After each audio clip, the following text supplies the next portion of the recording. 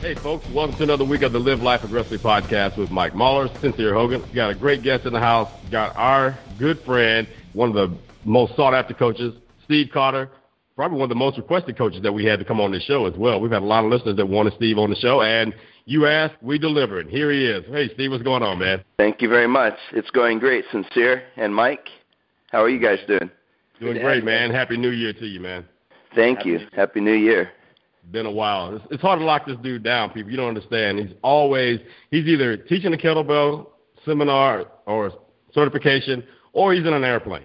So it's either or. And either way, it's hard for us. Unlike a lot of online experts who don't teach anyone, Steve is actually so busy in the field that he's hard to get a hold of. Exactly. He's actually out there doing the opposite.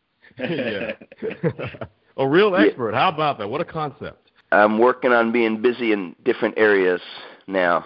So yeah, we'll definitely talk about that. I think it would be interesting to hear from people what appealed to you about kettlebell training in the first place, and maybe it was, I know you were a fitness professional before you started getting heavily involved with kettlebells, but what was it about kettlebell training that really resonated with you and wanted you to make that the focus of your business?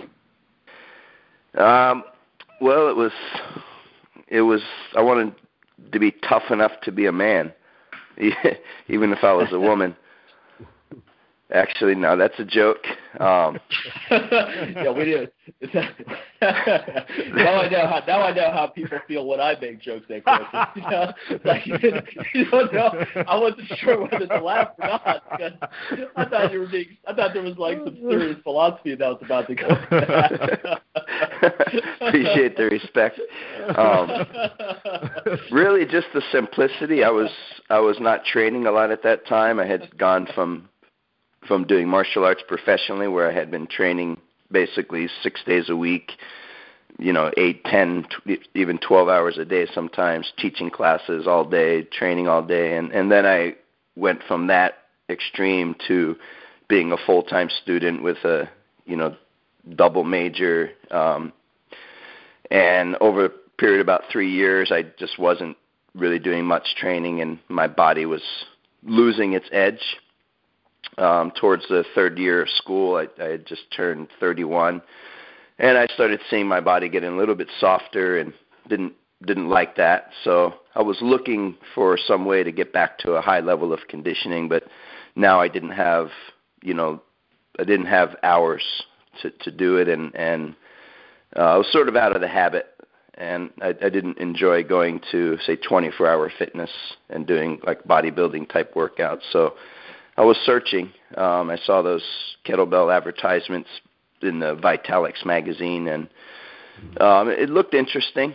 The ad copy was appealing, talking about the dynamic nature of it, and so I just got some kettlebells and trained on my own for about a year, and I liked them right away. I liked the way it feel.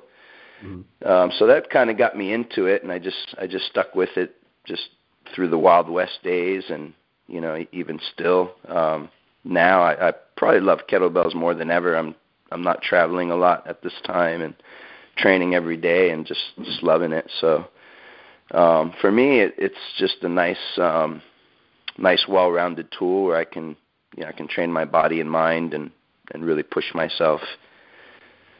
So it has definitely a meditative quality to it, and definitely now a focus. Is that all you use, Steve, in your training right now, or do you add other components, barbell work, body weight training, etc.? My training consists pretty much, I'm training daily. I may take one day off, maybe every 10 days, if my body just feels like I need it. But yeah, I'm doing mostly kettlebells, doing at least 3 days a week of barbell training, more in the strength and endurance range. So I'm doing squats, barbell squats, military press, deadlift, some one-arm rows.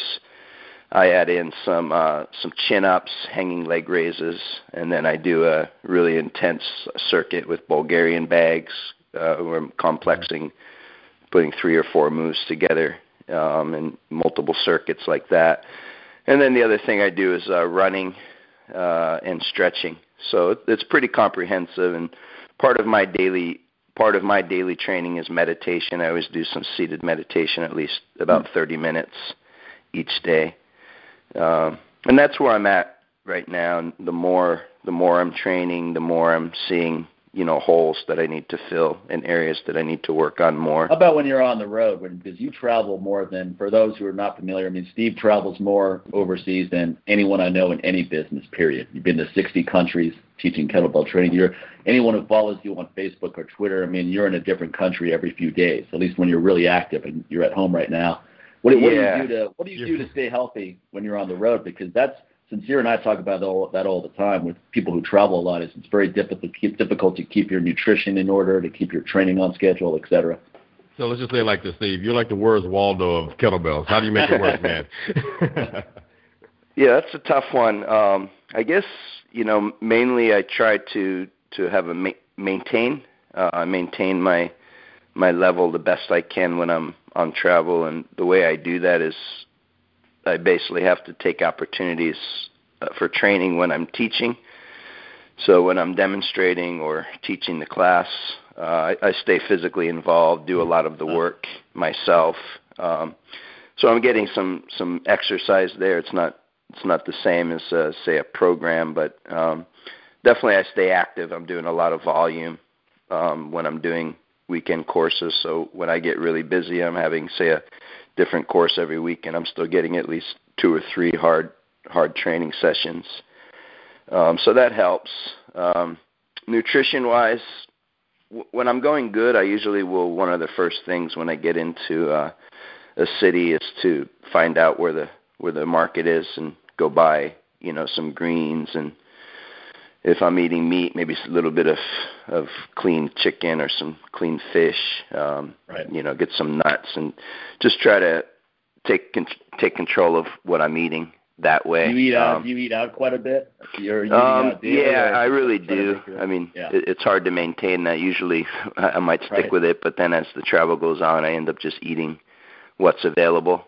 And usually when I'm on the road, the hosts they usually put their best foot forward and try to show me the good side of life. So usually they're bringing me to nicer restaurants, and so the food quality is actually usually can get food quality as good or better than what we can get in the States in a lot of places. But it's not perfect. I can't really follow a program. I can follow. The easiest thing to follow would be like snatch only. If I'm training like just snatch, I can follow that program because it's just less, doesn't beat up the body. But if I'm trying to do a full-on program, can't really sustain that when I'm on heavy travel. So I try to build up. Sears is a big fan of snatch only. Talks about that all the time on the show. He would be. Figuratively and literally.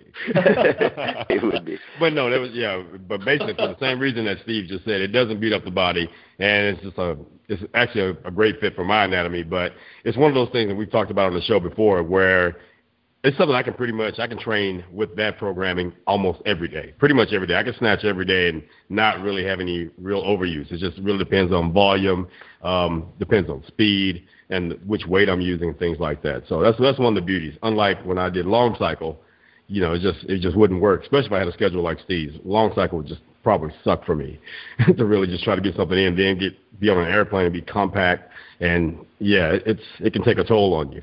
As a matter of fact, Steve, there was a while there that you were competing when you were over in Europe as well. I believe you got, was it CMS or did you get MS when you were in Italy? I got CMS with the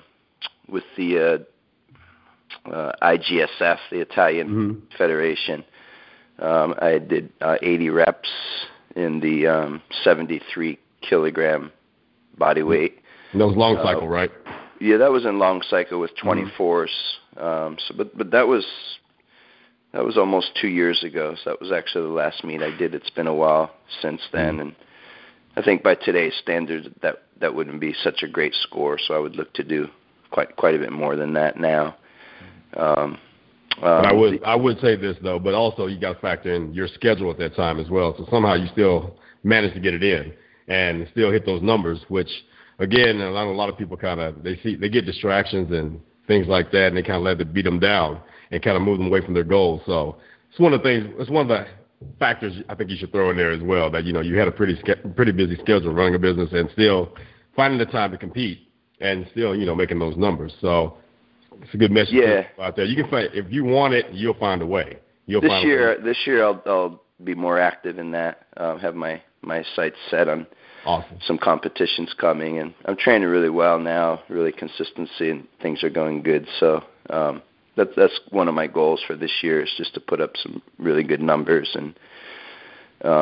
But my best joy is actually training myself as much as I've enjoyed teaching and promoting kettlebells.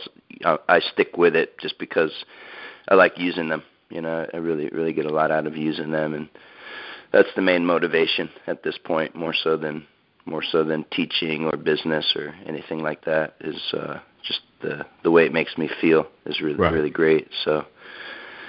Now you said that you pretty much you teach yourself, but another thing is over the years, I know when I first came to the IKFF, I know you had just recently come back from Russia and really kind of had an eye-opening experience as far as a more traditional way of lifting kettlebells compared to what we had been accustomed to here in the States prior to that.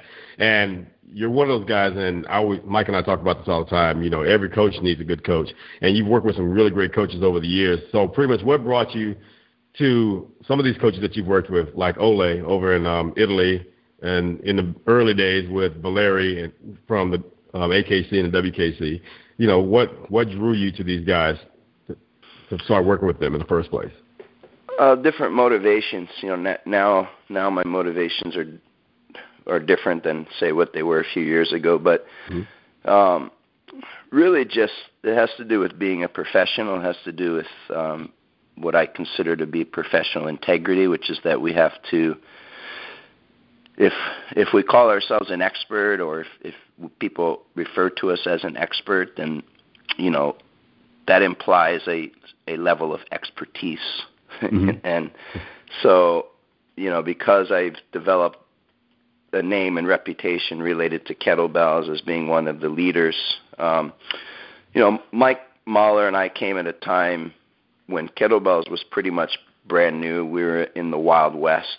Right. Of kettlebells, and it was just the early days when Pavel was getting started, and so the state of education at that time, although it was very useful for what it was really pretty nascent, and and there's been several kind of periods of growth where new information was coming in. I guess the first major phase would have been probably around 2005 or so, 2004, when Valery Fedorenko started kind of sharing his methods, and that opened some eyes and some different ways of doing things, and and then the next big wave has occurred probably about in the last 3 years, where we had a lot of the other Russian coaches coming from Russia that are revealing their methods, and so where we are today is there's not really too many secrets. I mean, pretty much someone can learn all the major important things there are to learn about kettlebell training. There's coaches out there, and the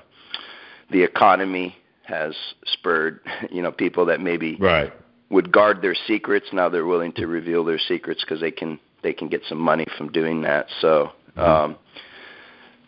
so what has motivated me has always been that I want to be a good example. I want to learn as much as I can, and if I'm an expert, then I have to have expert knowledge. So any information out there that I should know, I make it my duty to find it out. And, so just the joy of learning. I always enjoy learning, but also I feel it's important to be on top of the game, be on the edge of what's going on, and having access to that information. And then that way I can kind of cipher through it and decide what information I want to include in my program, what is going to offer value to my community, and so on. So, it's really all spurred by wanting to become technically more proficient, and then, of course, anything I can learn as far as teaching to be a more effective teacher. It's not just the technique; it's also on the side of communication. Okay, awesome. And I feel I have a good grasp now of what's out there. I'm sure there's things that I haven't seen yet, but at the end of the day, it goes back to just being a ball with a handle. It's pretty simple. If you put in enough time, you're going to figure some things out for yourself. But if you have a coach that has already made the same mistakes, they know how to correct it. They can save you a lot of wasted time by making those corrections early on. That's if you don't know what's out there, I don't know who does, because no one's been out there more than you. Which kind of leads to the next question is, you've traveled, you've taught in 60 different countries. You're the most active kettlebell instructor by far, definitely, especially within the global context. What started that whole path? Because you and I, of course, taught it all over the U.S. around 2003, 4, 5, and then you started taking some overseas trips, which eventually led to you basically being overseas full time, and it's been that way for many years. Yeah, I think it was good instinct on my part. It was a gamble that actually paid off well. It had to do with where I was at. It's back in, I guess, the beginning of 2007. That's when I kind of left the Dragon Door fold. Pavel and I went our separate ways, and so at that point, prior to that, I had been pretty heavily involved with Dragon Door as far as being one of their main instructors, and some of my, a fair amount of my income was coming through either teaching courses, which I didn't get much for that, but also they were the main company that was selling my DVDs, and at that time in my development, that was a good portion of my income. So I was like, wait a second here, I don't have access to the Dragon Door marketing machine anymore. So what am I going to do next? And I was interested in the kettlebells. I was still learning, and I felt that I was, had a lot to offer in that area. So I just kind of stepped back. I looked at the landscape, and I saw, I don't think it's a good idea to try to go head to head or to compete with Pavel, because he's got, basically almost a 10-year head start, and he's become kind of a demigod. He's got a huge following, and so I don't think it would be a really smart move to try to go head to head with him on a marketing side. So I saw it, and I just kind of stepped back and I said, but Pavel doesn't travel. He doesn't like to travel, and he had told me that, and so why not just go everywhere where he's not? So that was sort of the idea, and it snowballs via online. This was I don't even think I was on Facebook at that time, but via email, people maybe see video clips and they contact me, and I like how you teach, or I like your style, and how could we do a course over here in UK, for example. So we get that going, and then the first many, when I would go overseas, I would do a course, say, in UK, and then there would be someone attending that was maybe from Germany, and they're like, oh, I love the course, and let's bring it to Germany, and so it was really all word of mouth. It was online, making these contacts, and then going over to different countries doing courses, and then there, when I'm doing the courses, there's other people from the local region that kind of want to expand it. I saw that and it's still happening in a lot of countries. People, they want to be like the first innovator for kettlebell in their country in places where they don't have kettlebell training yet. And so I've been able to really connect with a lot of those people, and it just grows organically in that way. If I do a good job in educating them, and then, they take it and they get the kettlebell buzz, and they say, I want to be the first guy in Venezuela, or I want to be the first guy in Peru, or, and so that kept me overseas a lot for the last 3 years, just because the demand was there. And, and I had with Ken Blackburn being my right-hand man, I have such a reliable person there, that I knew that, I could send Ken to do most of the courses in the U.S., and he would do a great job with that. So I was able to focus my attention more on the international market. Yeah, I'm surprised you haven't hit Antarctica yet, but I'm sure that's on your to-do list. yeah. I like to keep something for later. There's some scientists down there that need some help. Now, how did you and Ken come together? Because when anyone thinks about the IKFF, they think about either you or Ken, both. Yeah. So how did you guys come together? Because looking from the outside, people would think like you guys probably grew up together, because you have such, a great relationship as far as the business is concerned. It's not like our political system where you see a president and a vice president. Those dudes can't stand each other behind closed doors, but they're doing it for their political party or whatever like that. They're doing it for the politics of it and just showing face. So, but when you guys really do have a very organic relationship. So how did you guys we're genuine. We genuinely care for each other, and with genuine friendship, and he's a person I can trust a lot, and has shown me a lot of loyalty. And that's not just as a word, but over time. Has proved it over time, and so that's why things work so well. And on the other hand, I'm sure when you ask Ken, he'll probably tell you I've been very generous and open with him in terms of providing opportunities. So it's definitely mutual. But basically, what happened was I guess it was one of my very first seminars when Mike and I came up with Dragon Door. Pavel was really supportive of his kind of inner circle guys. Myself, Mike Mahler, Jeff Martone, Steve Maxwell, Nate Morrison. I think Rob Lawrence was the other guys, and Brett Jones. It was like 6 of us. That was Pavel's sort of inner circle guys. He was encouraging, you guys should do workshops, this and that. So as I developed my first DVD, second DVD, it started to demand seminars. People asking, hey, can you come do a seminar in Boston, come do a seminar in New York. So I started doing that for a few years.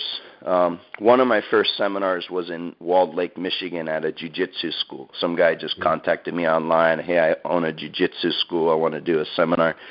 So I did that. I guess it was late. It was pretty cold, so it was probably around November 2004. So Ken Blackburn actually showed up. He had been training jiu-jitsu at this academy in Michigan. He came to the kettlebell workshop I did there, really enjoyed it.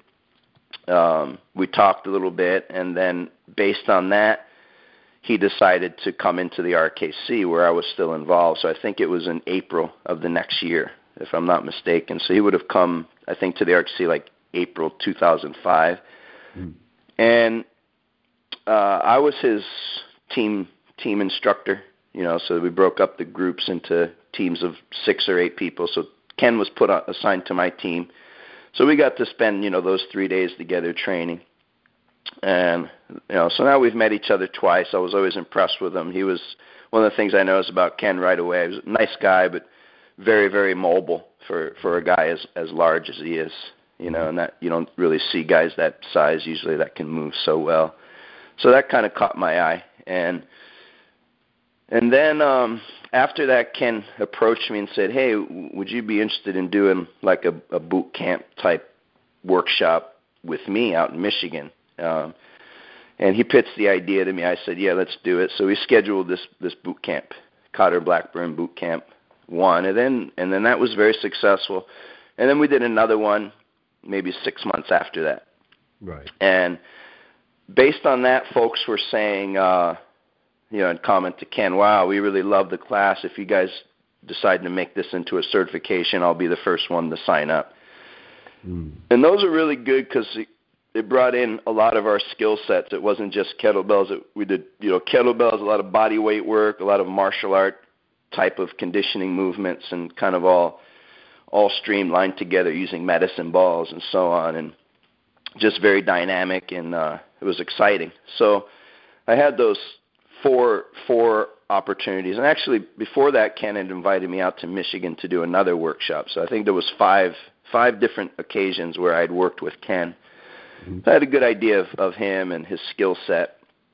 And so now, 2007, kind of Pavel and I go our separate ways. So I'm deciding, what am I going to do from here? I started getting inquiries about certifications.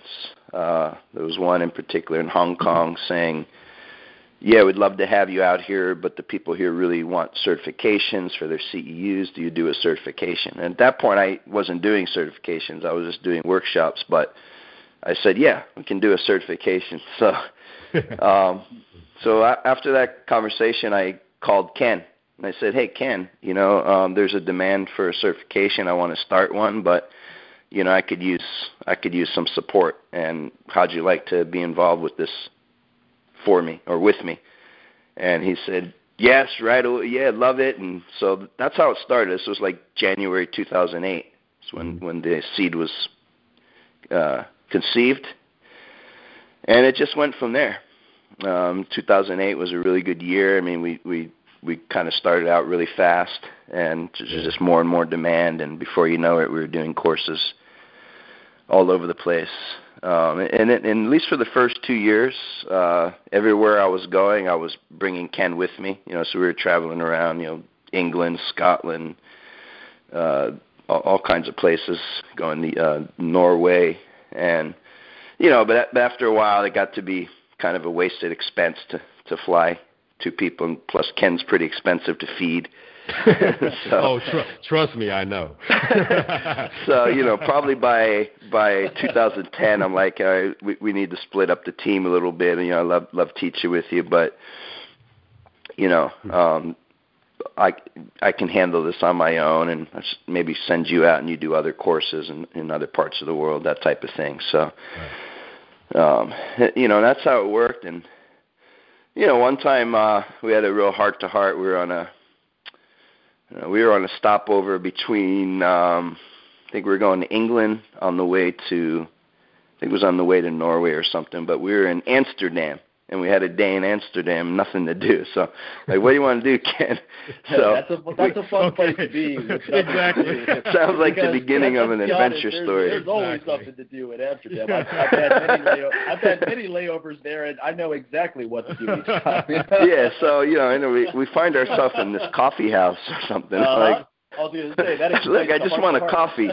I just want a coffee. And so anyway, we're sitting there for a few hours, and I'm like talking to Ken, and I'm like, hey man, there's probably going to come a time in your life where where you may outgrow what we're doing here. You might get to a point where you grow so big or so well known or so respected that you may have to go on your own. You may not want to do this with IKFF anymore. You may want to go on your own and spread your wings. And I said, and he's like, no, that'll never happen. And I'm like, well, you just never know. You don't know what's going to be like 3 years, 5 years down the road. And I'm just telling you now that, if that time comes, I'm not going to try to stop you.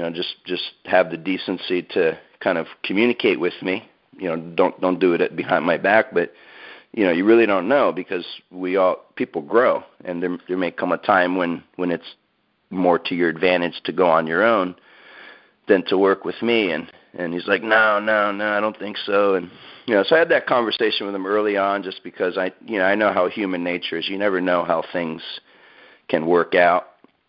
And it was just my way of letting him know that I wanted to support his growth, and definitely appreciated that he was working with me as my right-hand man. But at the same time, life goes on. And, well, interestingly enough, Ken,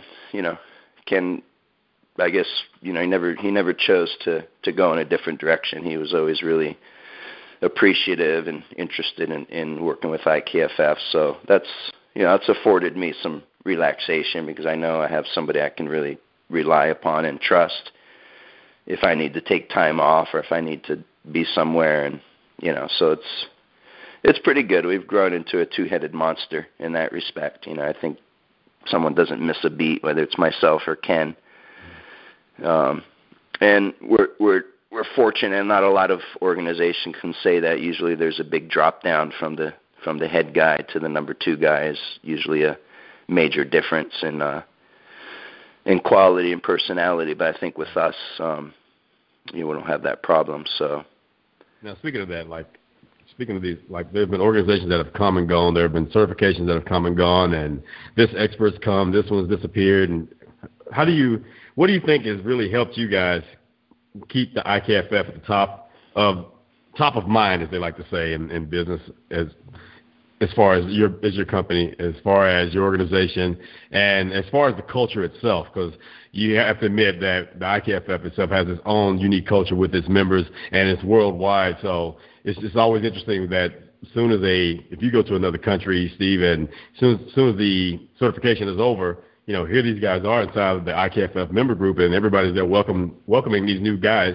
and ladies to the fold, because it's like a really big family right there. So what do you think has really helped you guys have the longevity and staying power throughout the years? Because let's just face it, a lot of people saw the dollar signs and they try to get their chips in and try to cash in on kettlebells as quick as they can, and then they're out. And then, Mike's favorite certification that he took was Kettleworks. I mean, look how that worked out for him. It's helped his career a lot. So he's looking trim.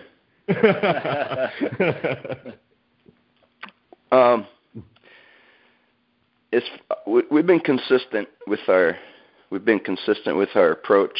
That's one thing, and generally we both, Ken and I, we are good at connecting with people, on a personal level. I think most people, I'm sure there'll be exceptions, but most people I feel like like we connect with them on a personal level, that we're actually interested in them as human beings and their progress. We're giving our heart out there when we teach, involved, and also the format.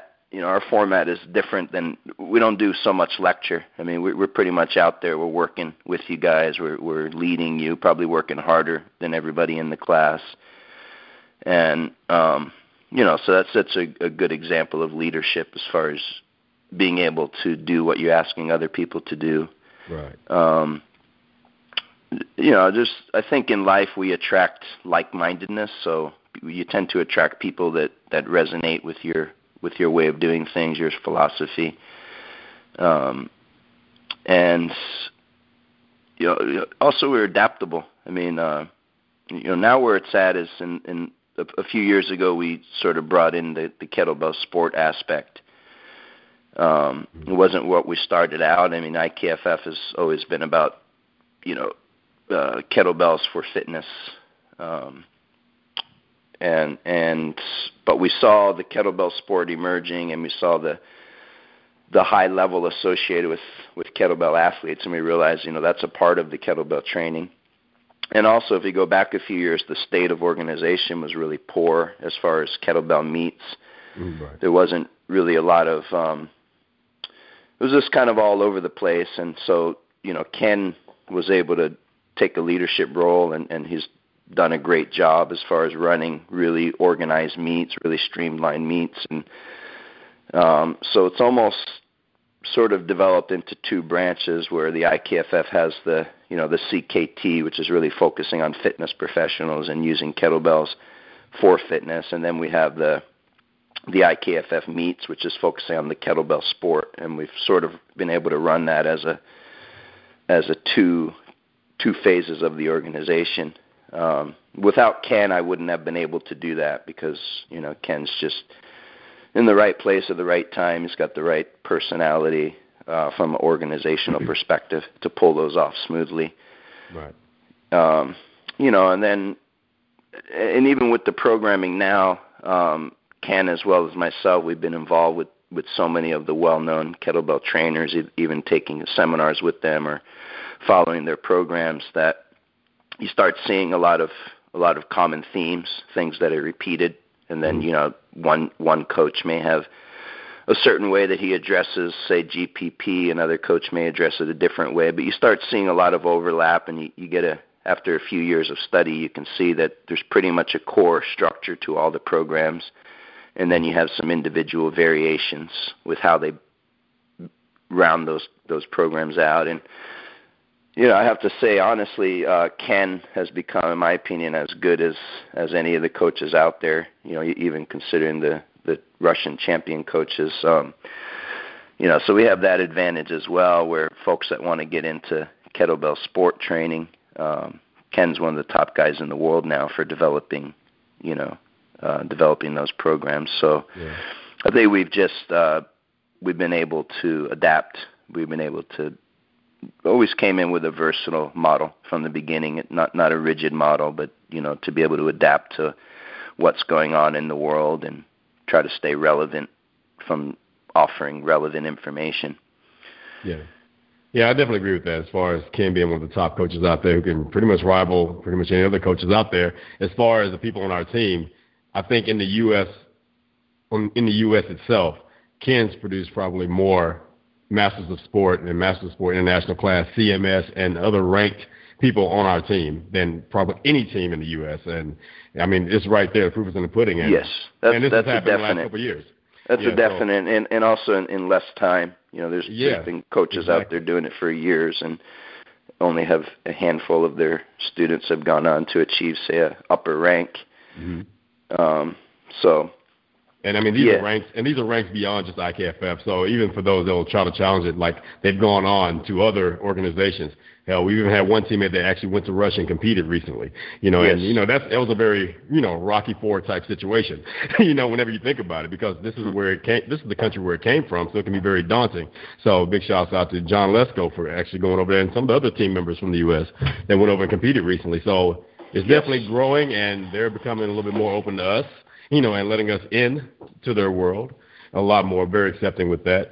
So let me ask you this, Steve. How do you guys communicate to people on the outside looking in who might just look and say, okay, well, you guys just teach kettlebell sport, but I'm not interested in kettlebell sport. But how do you communicate to them that, the IKFF is not just about kettlebell sport itself, but it is about traditional kettlebell lifting, not all the gimmicky type stuff you may see. We're not hopping on Bosu balls and trying to show you all this stuff and act like you're training for Cirque du Soleil with kettlebells, but which a lot of people try to do to differentiate themselves from everyone else. So how do you communicate that to folks? Like, this is not just a kettlebell sport. That's sincere making fun of your first video, Steve. Bosu ball slam there, bam.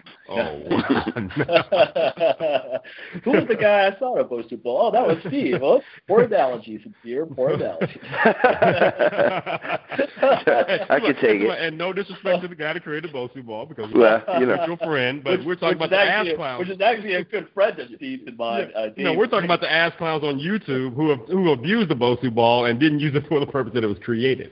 Nice save. Good. Yeah. Do you see the broom? Some people don't have the eyes to appreciate things. What can I say? But the communication aspect, it's a work in progress. I need to probably do better, because most of my communication is, in live formats, seminars and classes. Right. And, really I need to put more attention on sort of the online communication to reach out to more people just via writing, doing more videos and things like that.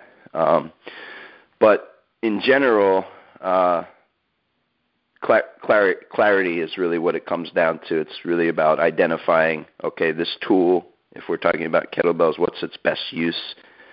As far as you have a limited amount of time, and you're going to use that time in some way, how are you going to use the time? And there's a sort of a rationale behind that. And, kettlebell is actually very popular in this time because it has the versatility where you can improve in strength, you can improve in fitness, you can improve in cardiovascular conditioning with a single tool.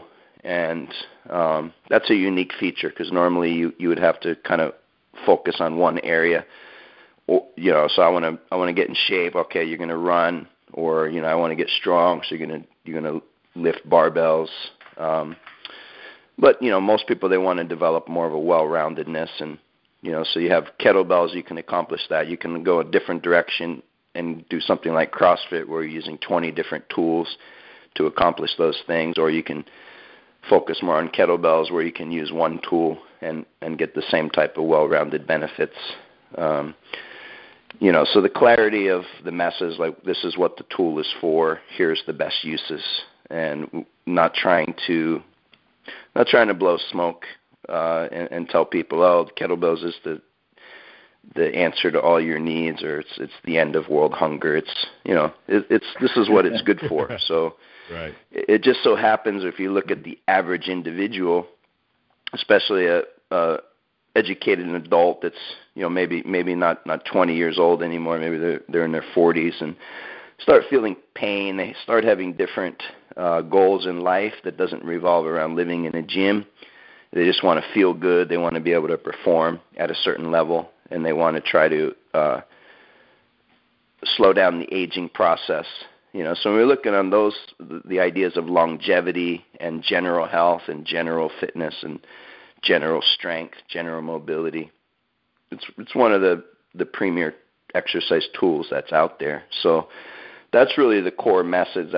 That's where the kettlebell comes into it for me. But that's not really what IKFF is about for me. It's not about the kettlebell. The kettlebell is a tool that helps us get our fitness goals in an efficient manner. It would easily be replaced by something else if I were to come across a newer method or a different method that achieved those objectives in less time. But so far I haven't found that. Looks like you guys are incorporating other tools, though, in your regimen, such as, you have a background in Qigong. Ken has great joint mobility, body weight training material. Both of you guys are using Bulgarian bags. Is that becoming part of your overall message, where it's becoming much more holistic than just kettlebell training? Yeah, it is. It's really clarifying. And for me, in the beginning, where I came with my foundational training in martial arts, it was always really about holistic. And for a while, I got really, really focused on the kettlebell itself. But now that I have more experience and I have different values, now it's returning more to a holistic, holistic overview. There's not one tool that's going to give you all. I always look at it from the perspective of if you were to try to develop the perfect athlete, this construct of a perfect athlete, someone that didn't have any holes in their game. They were developing in all the areas they would need to develop for excellence. We have to kind of analyze that and see, what is accomplishing what, and if you're deficient in a certain area, how can you address that area? So, you can't accomplish all facets in kettlebells. You can't using just kettlebells or using just barbells or using just any one tool. Right. And I think when we talk about the kettlebell community, folks have become aware of that only in the past couple of years. I think a lot of it is just looking at some of the higher level Russian lifters or the champions and analyzing their training programs and what they're talking about. Those guys are never just doing kettlebells. Some of them will favor body weight conditioning. Some of them will favor barbells. They all run. They all do some form of flexibility training. So it's very clear that if you look at the highest level of the athletics in its current state, we see that they're well-rounded athletes. So that has influenced the kettlebell community in general to be aware of not to just be a one-trick pony, but to develop your weaknesses. We're dealing with most of the people we deal with. We're getting them when they're adults in the Western world, especially they're right. Adults, and they may or may not have a athletic background, but generally they have some type of physical limitation, either stiffness, too many years of sitting in a cubicle, right. Or they never really developed their body in their formative years, so they have just natural deficiencies. It's a little bit different working with that than, say, taking a child who's young and healthy and right. They already have a foundation of flexibility, and then right. You can build, that's a major difference. So the teaching approach has to take that in consideration. If you're taking a guy that's 35 or 40 years old, hasn't trained in years, you have to look a lot of trying to strengthen those weak links before you focus too much on improving in strength, for example. What do you think is the optimal age for kettlebell training? Have you seen a lot of kids in your travels using kettlebell training, or is it something that you should wait until maybe you're a teenager? What do you think about that? Not too many. I see some. Usually the ones I see is like somebody brings their son or daughter. Okay. And they're usually like 12 to 15, somewhere in there. I personally think the younger the better. Mm-hmm. But I taught martial arts for many years to children, very successfully, as young as 4. So a lot of it has to do with the communication and the organization, especially when you're working with a group of kids. For me, it's more of a matter of their mental aptitude than it is their biological age. So, we have 15-year-olds that can't sit still for 30 seconds, and then sometimes there's 8-year-olds that are laser sharp focus. So for me, it's more of, can this kid concentrate and can they follow directions? And so if they're good at following directions and they're healthy, I think kids can start at a young age, before 10, before 12. As far as an athletic career, probably 12 years old would be a good starting point for most people.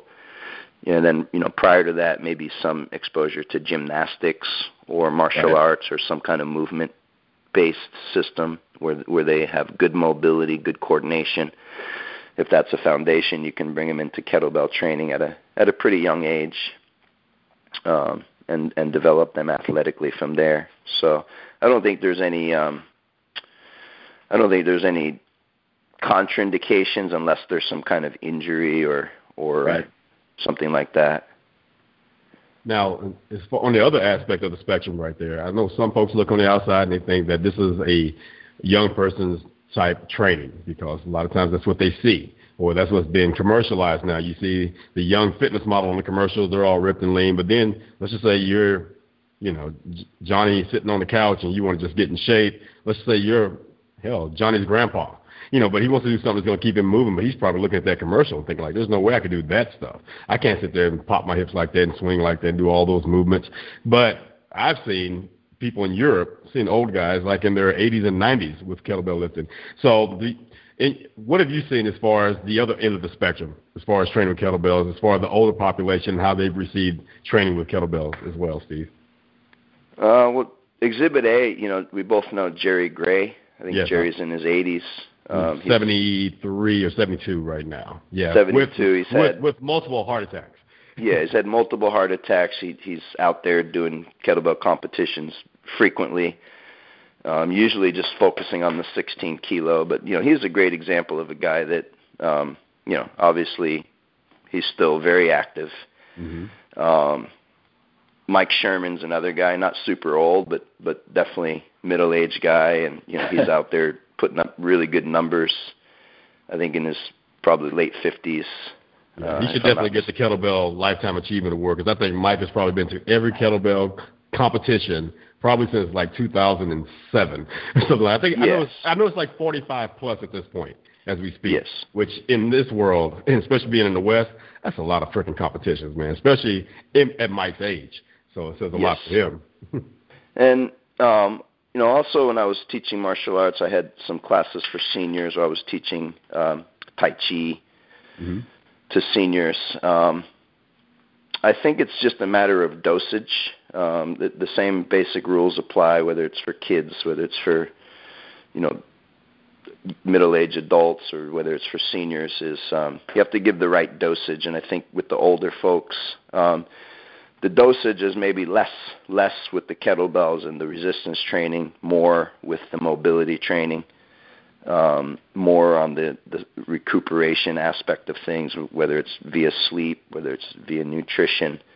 So there's nothing that they cannot do. It's just they have to do it in small dosages, and they have to really spend a lot of time preparing the body, spending a lot of time with the cool downs and the stretching, and just coming from the perspective of restoring health and just putting a little bit every day and not killing themselves.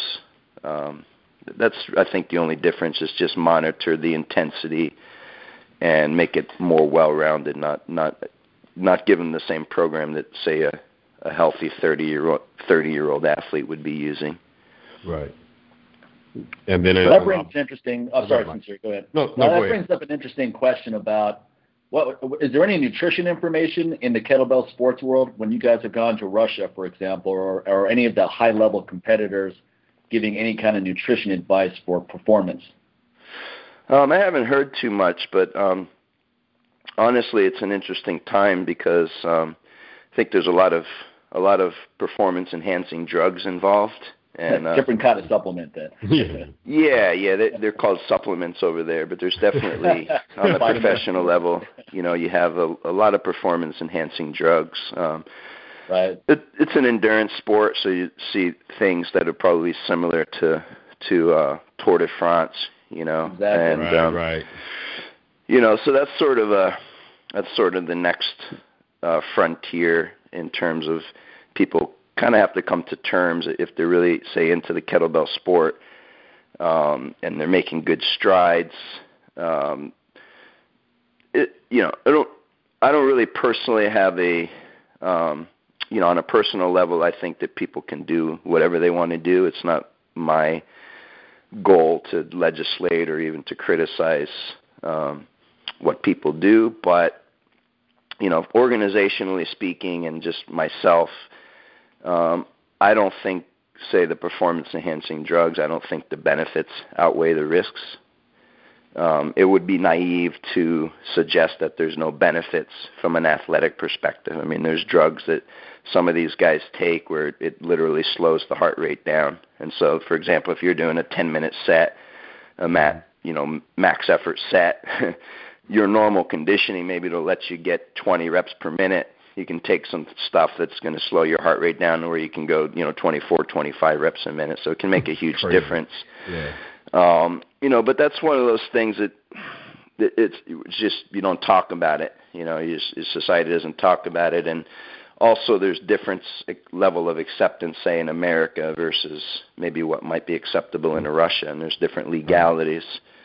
So really, I mean, you've been in it for a long time, Mike, and, a lot of times when professional athletes are talking about nutrition, that's just a cover-up for what the real nutrition is, which is, no doubt. is, whether it's EPO or growth hormone or various peptides. And, I think there's going to be probably in the next year, a couple of years, there's going to be a kind of another major division, kettlebells, because a person's going to have to make that decision. They get to a high enough level.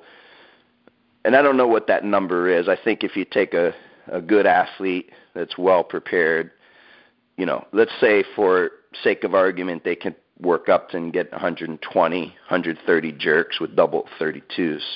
They see the best guys in the world are getting 160, 170. How much are they going to be able to get those 40 extra reps just on training and nutrition? Probably not. Probably they have to make a decision like, hey, if I want to try to break a world record, you have to use the same formula that these guys breaking the records are using. And, from my perspective, that's not a direction that we want to get into. We don't advocate that. And I just believe that, there's a balance. There's nothing for free. So for every benefit, there's a corresponding disadvantage. And, the body as it is pretty remarkable in regulating itself. But when we start using exogenous supplementation, at some level the body is going to have to balance that. No doubt. There'll be a reaction. I think with the sport, I think with CrossFit, for example, CrossFit Games, there's a $250,000 cash prize, right? So that's going to provoke people to look for whatever edge they can get. Not everyone. I'm not saying every CrossFit sport competitor or CrossFit Games competitor is using. But to me, but money's a game changer, my inclination would be, okay, if there's $250,000 on the line and that's something you really need, you're more inclined to use whatever is necessary. In the kettlebell sport, at least in America, no one's really making any money, right, competing. As far as I know, there aren't any cash prizes. Exactly. Unless it's just for prestige, I don't really see the same motivation for someone in the U.S. to start taking EPO and growth hormone and so forth. A lot of these things are expensive, too, even if you get it illegally or on the black market, to go down that same road. Yeah, now, Steve, here's a two-part question for you, though. Now, with that being said, and we see that culture is involved in the sport, not necessarily, maybe not as big here in the West. Now, as an organization that puts on I will say it is the biggest meet at this point every year with the IKFF Worlds. Is it going to come to a point, this is the first question, to a point where there has to be some random drug testing going on in order to keep it legitimate? And part two, when we start talking about this, the old word has been thrown around in the last couple of years when we talk about kettlebell sport. That's the Olympics. And it's all about will it get in the Olympics? And now when we start talking about the drug culture being involved in this too, is that still a possibility? Is that still a legitimate conversation to have when you have this issue coming up, when the Olympics are already dealing with enough of doping as it is in other aspects? We're going to bring in one more event that has a doping issue. So, again, the question is, how do you guys – it's going to be a possibility of some random drug testing in the future with the IKFF, with their event, because it's getting bigger and bigger every year. And is the Olympic conversation still a valid conversation to have at this point with this being involved? First question, yeah, inevitably – that will have to start taking place as it becomes more prestigious, as we start attracting more competitors, and especially when we have world champions that want to participate. And from a cost analysis perspective, at least initially, it would have to be probably just testing the winners, right? Initially, just because it is a great expense. To test everybody is not practical for us at the stage that we're at. So yes, inevitably, as it continues to grow, that would be something that we would have to look at doing. And in terms of the Olympics, that's a tough call. It seems not to be really making a lot of progress. Right. I think a lot of it has to do with the lack of global organization, just because the IOC is known to be very political as well, and there's a lot of bribery and things like that. But I don't think there's any big money kettlebell guys coming in there offering cash bribes for for a chance to become a demonstration sport. So if you do it the traditional way, they have a checklist of things. You have to have, say, 50 countries with each have a national body. And training centers and we really don't have that. And the other thing is we have 4 or 5 different organizations, each with their own agenda, that don't really want to work with each other. Right. So there's too many chiefs. This guy needs to be in charge, and this guy wants to be in charge. And so if everybody's in charge, then nobody can actually follow anybody.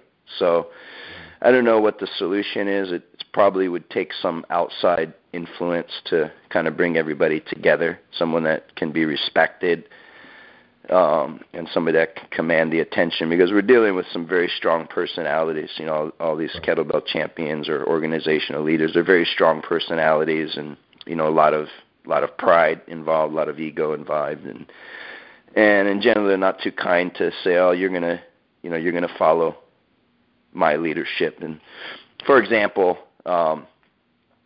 about a year and a half ago, there was a possibility of meeting with one of the main organizations over in Russia, the IUKL, and we were discussing back and forth meeting, and I was about to set up a flight to go meet them in Europe for a discussion about how we could collaborate. And and then a day or two before that was going to happen, that basically they came and said, oh, we want IKFF to come under the IUKL umbrella. And so at that point I was like, well, no thank you, because we have our own organization, we have our own ways of doing things. And had he come and said, hey, let's sit here and figure out how we can collaborate to mutual benefit, that's an entirely different conversation, which I would be in favor of. But if it's just about, hey, why don't you come under me, I'm not looking for someone to absorb me. Right. I've already put in a lot of work to be where I'm at now, not following orders from somebody. So I have no problem following somebody if they're a good leader and they have good ethics, but that's a rare individual, actually. So I just think right now with the different organizations, unless there's some real cooperation to where everybody's kind of focusing on a singular goal, it's going to be difficult to get to the stages where it can be a viable Olympic sport. Certainly deserves to be on an athletic perspective, but the organization just isn't there. I don't know what it would take to get there, but that's not really my expertise. Right. And I know it's kind of jumping the gun right now, but when that time comes for the IKFF to start testing, I mean, would it be based pretty much on the IOC's ban list of substances? Would that be like the foundation of what you're basing it on?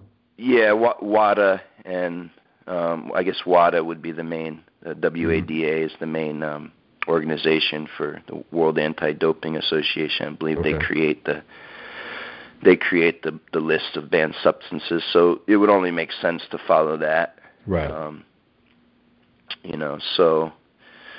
But we know that it's like cops and robbers. I mean, for every test, there's a way to beat it. It just has to do, so a lot of it is unfortunately lip service. You're just going through the motions just to satisfy the bureaucracy of it, but it doesn't necessarily clean everything up.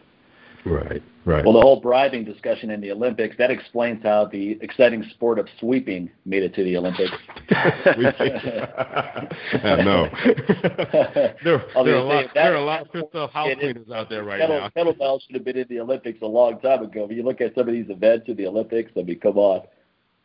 Yes, they had ballroom dancing for a while, but I guess that didn't stick. Well, according to Ken, there's some benefits of that. So I can see that one being in there. Oh, man. Lawrence Welk, Master of Sport. I can see it right now, man. What do you think of the whole, because you and I have been in this whole kettlebell game basically since its inception, the modern-day kettlebell revolution, as I like to call it. What do you think of the current state of the whole kettlebell world, where it's at right now? Do you feel that there's market saturation in the U.S. or anywhere you've been to, or do you feel that there's a lot of people out there delivering kettlebell information, but the majority of it isn't very good, so that doesn't necessarily affect your business in terms of being saturated? It's a combination of both. I mean, on one hand, you have a lot of high-level information in terms of experience. The Russian champs are, some of them are learning English and they're teaching their tried and true methods with a lot of expert experience.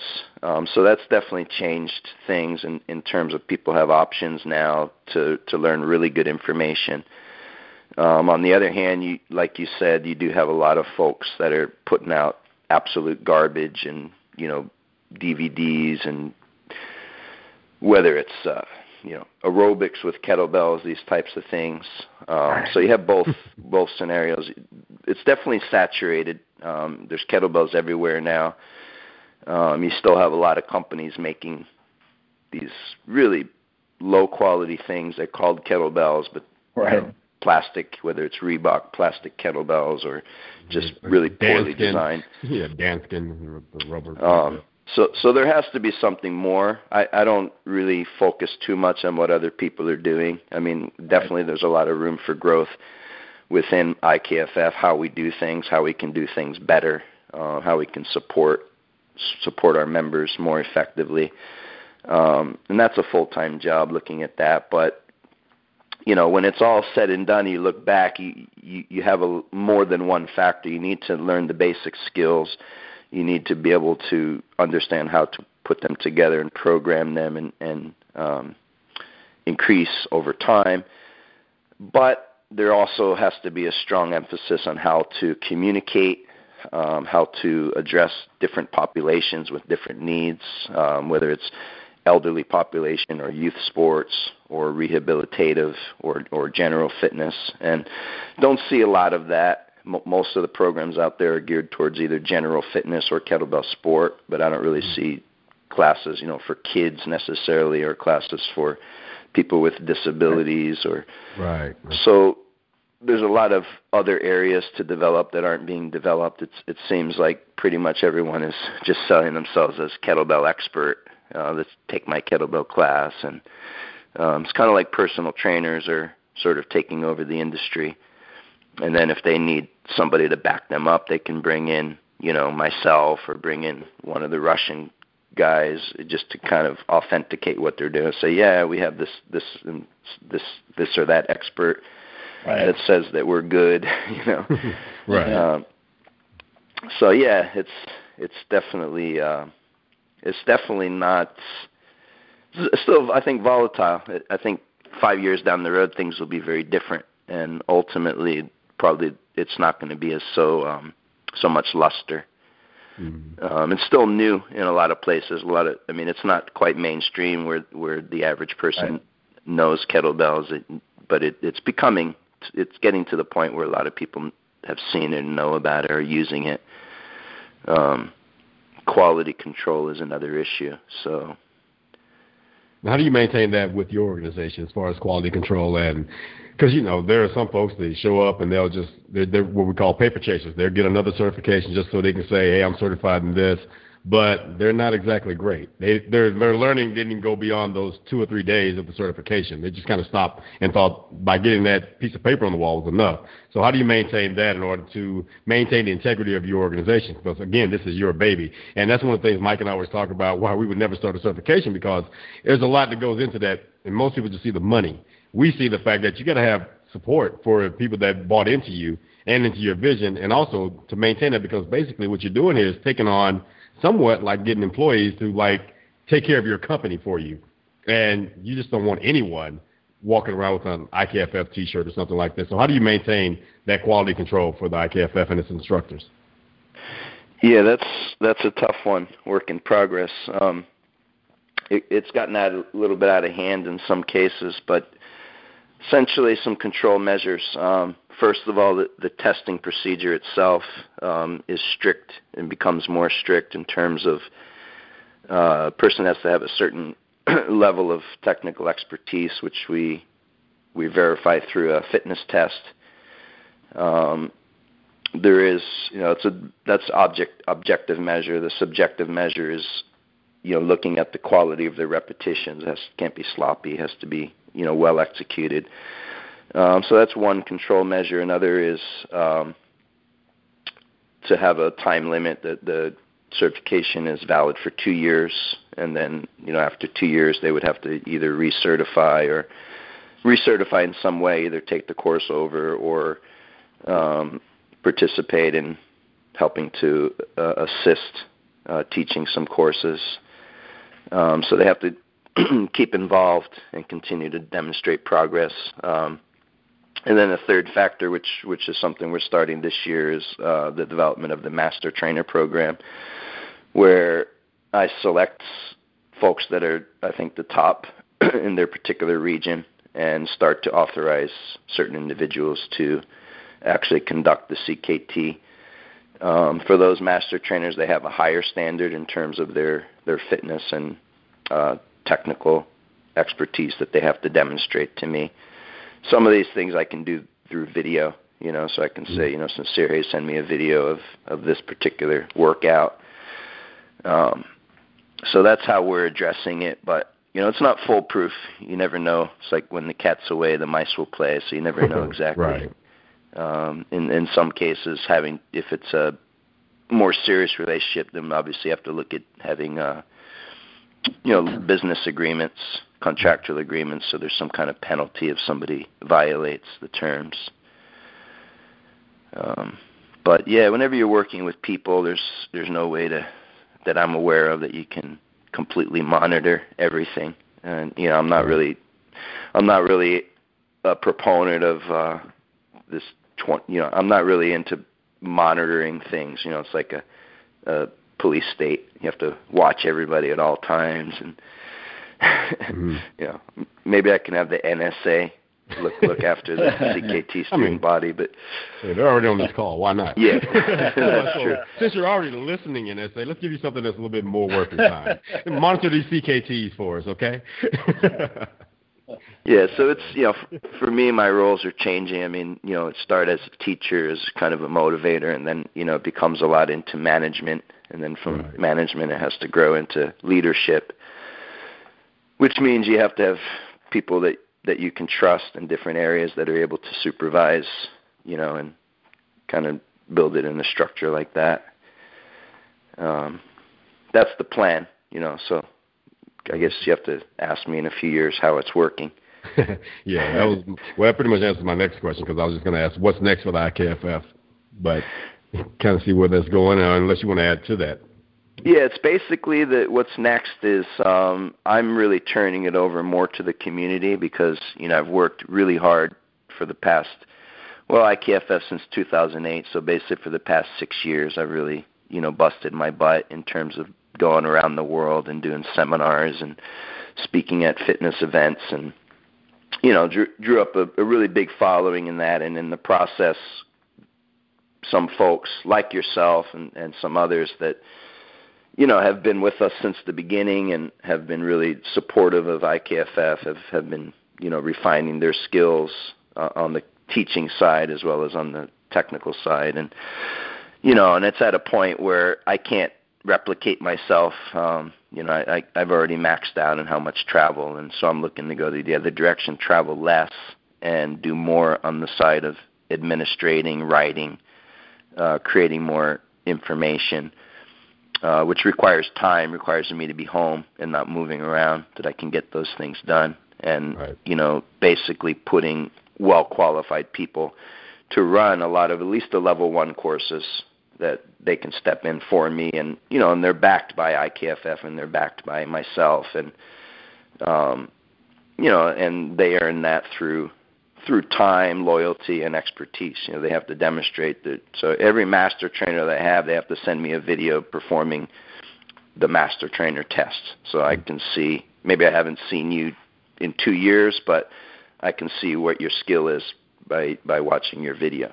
And then, okay, yeah, you look good, you're ready to go, you have the right expertise. And there's a couple other steps, as far as they have to assist in a couple different courses, so that they're very familiar with how the curriculum is being run and what's expected of them. But that's really what's next right now, is to streamline that, having really high-level people running most of the CKT courses.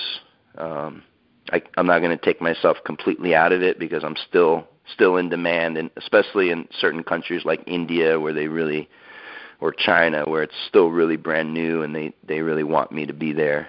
But some of the places where it's been around, like in U.S., Ken's been doing classes himself for a few years. Right. Nobody's bothered by that, But if I were to show up, if I were to send, say, somebody down to, say, Peru, they may be disappointed if I'm not there, So it's just about developing people, getting their name recognition up so that they become recognized, and hopefully I can kind of take myself out a little bit more and focus on writing more in my own training and my own practice. Right. But over the next few years, the direction I want to go in is more on the holistic fitness and wellness, kind of the whole program.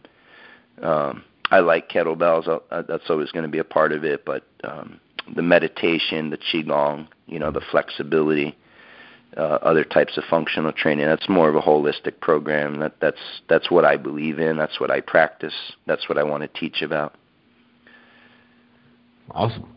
So, yeah. Steve, before we leave, can you give everybody any place where they can find you, other than an airplane or another airport in another country? Where can they find you? More information about you online? Yeah, well, there's a lot of stuff out there. I'm based in San Diego, so I'm trying to stay here as much as I can. Still, the best way to find me is through IKFF or our IKFF YouTube channel, and then several pages on Facebook. So those are the best ways to find me. Awesome. All right. Well, thanks a lot, man, for coming on the show. We know very busy, and now that you're at home trying to relax and, just spend time with the family. So we appreciate you coming on the show, spending some time with Mike and myself and just talking to us. I mean, it's been a long time coming, man. Yes. It's been a while. It's been a while. Very well. Yeah, I'm really impressed with your guys' show, and great to be a part of it. Thanks for having me. Thanks, Steve. Appreciate it, buddy. Good talking with you guys. You guys have a great day. All right. Thank you, man. Okay. Take care. All Thanks. Right. Bye. Bye-bye. Yeah, so you can find out more about Steve at ikff.net. I mean, if you type his name in Google, you're going to get a ton of information, video clips, articles, and whatnot. So definitely subscribe to his YouTube channel, because he gives away a ton of great free information over there. Mm-hmm. Definitely. So, yeah, man, that was cool to finally catch up with Steve and really get some insight on all the stuff that's going on with IKFF as well as just kettlebells in general. Because you and I get asked a lot about, how do you guys feel about kettlebell sport? And I know, Sincere, you're involved with it a lot, but, how do you guys incorporate that with regular training? And, what better way to get it from a man himself that's pretty much been deep within both situations as far as just kettlebell for fitness and then kettlebell sport-specific training as well. So, that's kind of the plan these few months is you guys asked for a lot of fitness information, so we're going to give it to you. And we're going to give you the best trained coaches, period, all month long. February is already booked with more of the best in the business. Exactly. And then we may even make March booked with all the best in the business to the point where you guys are going to say, hey, when are you going to get Nadine Pisani back on? Look, we're tired of all this. I'm trying to move to Costa Rica. I'm already in shape. Now can I go to a beach where I can show my body off like in some Latin American country? The people that were complaining about Robert Reed and these off-topic guests, like, when are you guys going to get those people back on? So, and we're not going to stray away from that either, and that's, we're still going to mix it up, and we said this before. This is a lifestyle optimization show, so it's not all about just fitness. I mean, there's plenty of fitness shows out there, but again, we're not going to stray away from our home base as well. So we know that's why we're going to get the inventor of the real doll on very soon, because that's the whole that's all about ensuring your lifestyle optimization is there. You get into a bad argument with your wife or girlfriend, you can say, you know what, honey, I'm hanging out with the real doll tonight. There's no argument. Your girl says, I'm going to hold out on sex. You're like, okay, it's all right. I got the real doll. Have fun with that. I'm sure Steve will be happy to know we had this discussion after having him on. He'll probably crack up. That's going to wrap it up for today, man. Let's see. Don't forget to hop, before we go, don't forget to go to both of our websites. And on Mike's site, you can type in the coupon code LLA. That'll get you 10% off of all of his supplements on his website. And if you hop over to mine of newwarriortraining.com, you can get 30% off of my physical copy of my DVD, my Bodyweight Training DVD, or the digital copy if you type in the same coupon code LLA. One more thing. Again, remember the magic formula when it comes to this show is subscribe to the show, whether you're on Stitcher, whether you're on iTunes. Then what you're going to do after that, you're going to rate and review the show, because those ratings and reviews really help the show climb up and become more visible to a lot more new listeners out there. And then also you're going to download the show and then share the show on your favorite social media website, whether it's Facebook, Twitter, Pinterest, Google+, any of that. Share it. Get the word out. Let's bring more people into the fold so they can also be privy to all these great guests that we have coming up and all the information that we give you guys on a weekly basis. So, and for those of you that continue to give us the ratings and reviews and share the information, we truly appreciate you. Keep those emails coming. Keep those reviews coming. Keep those posts coming on the fan page. We're reading them. We're responding to them. And we will share them here, right here on the show. Thanks a lot, everybody, for joining in this week. Any last things you want to throw in there, Mike, before we head out? No, I'm good, man. You awesome. Covered everything we need to cover, so, I mean, we're good to go. Cool. So have a great week, everybody. We'll talk to you soon. Take care.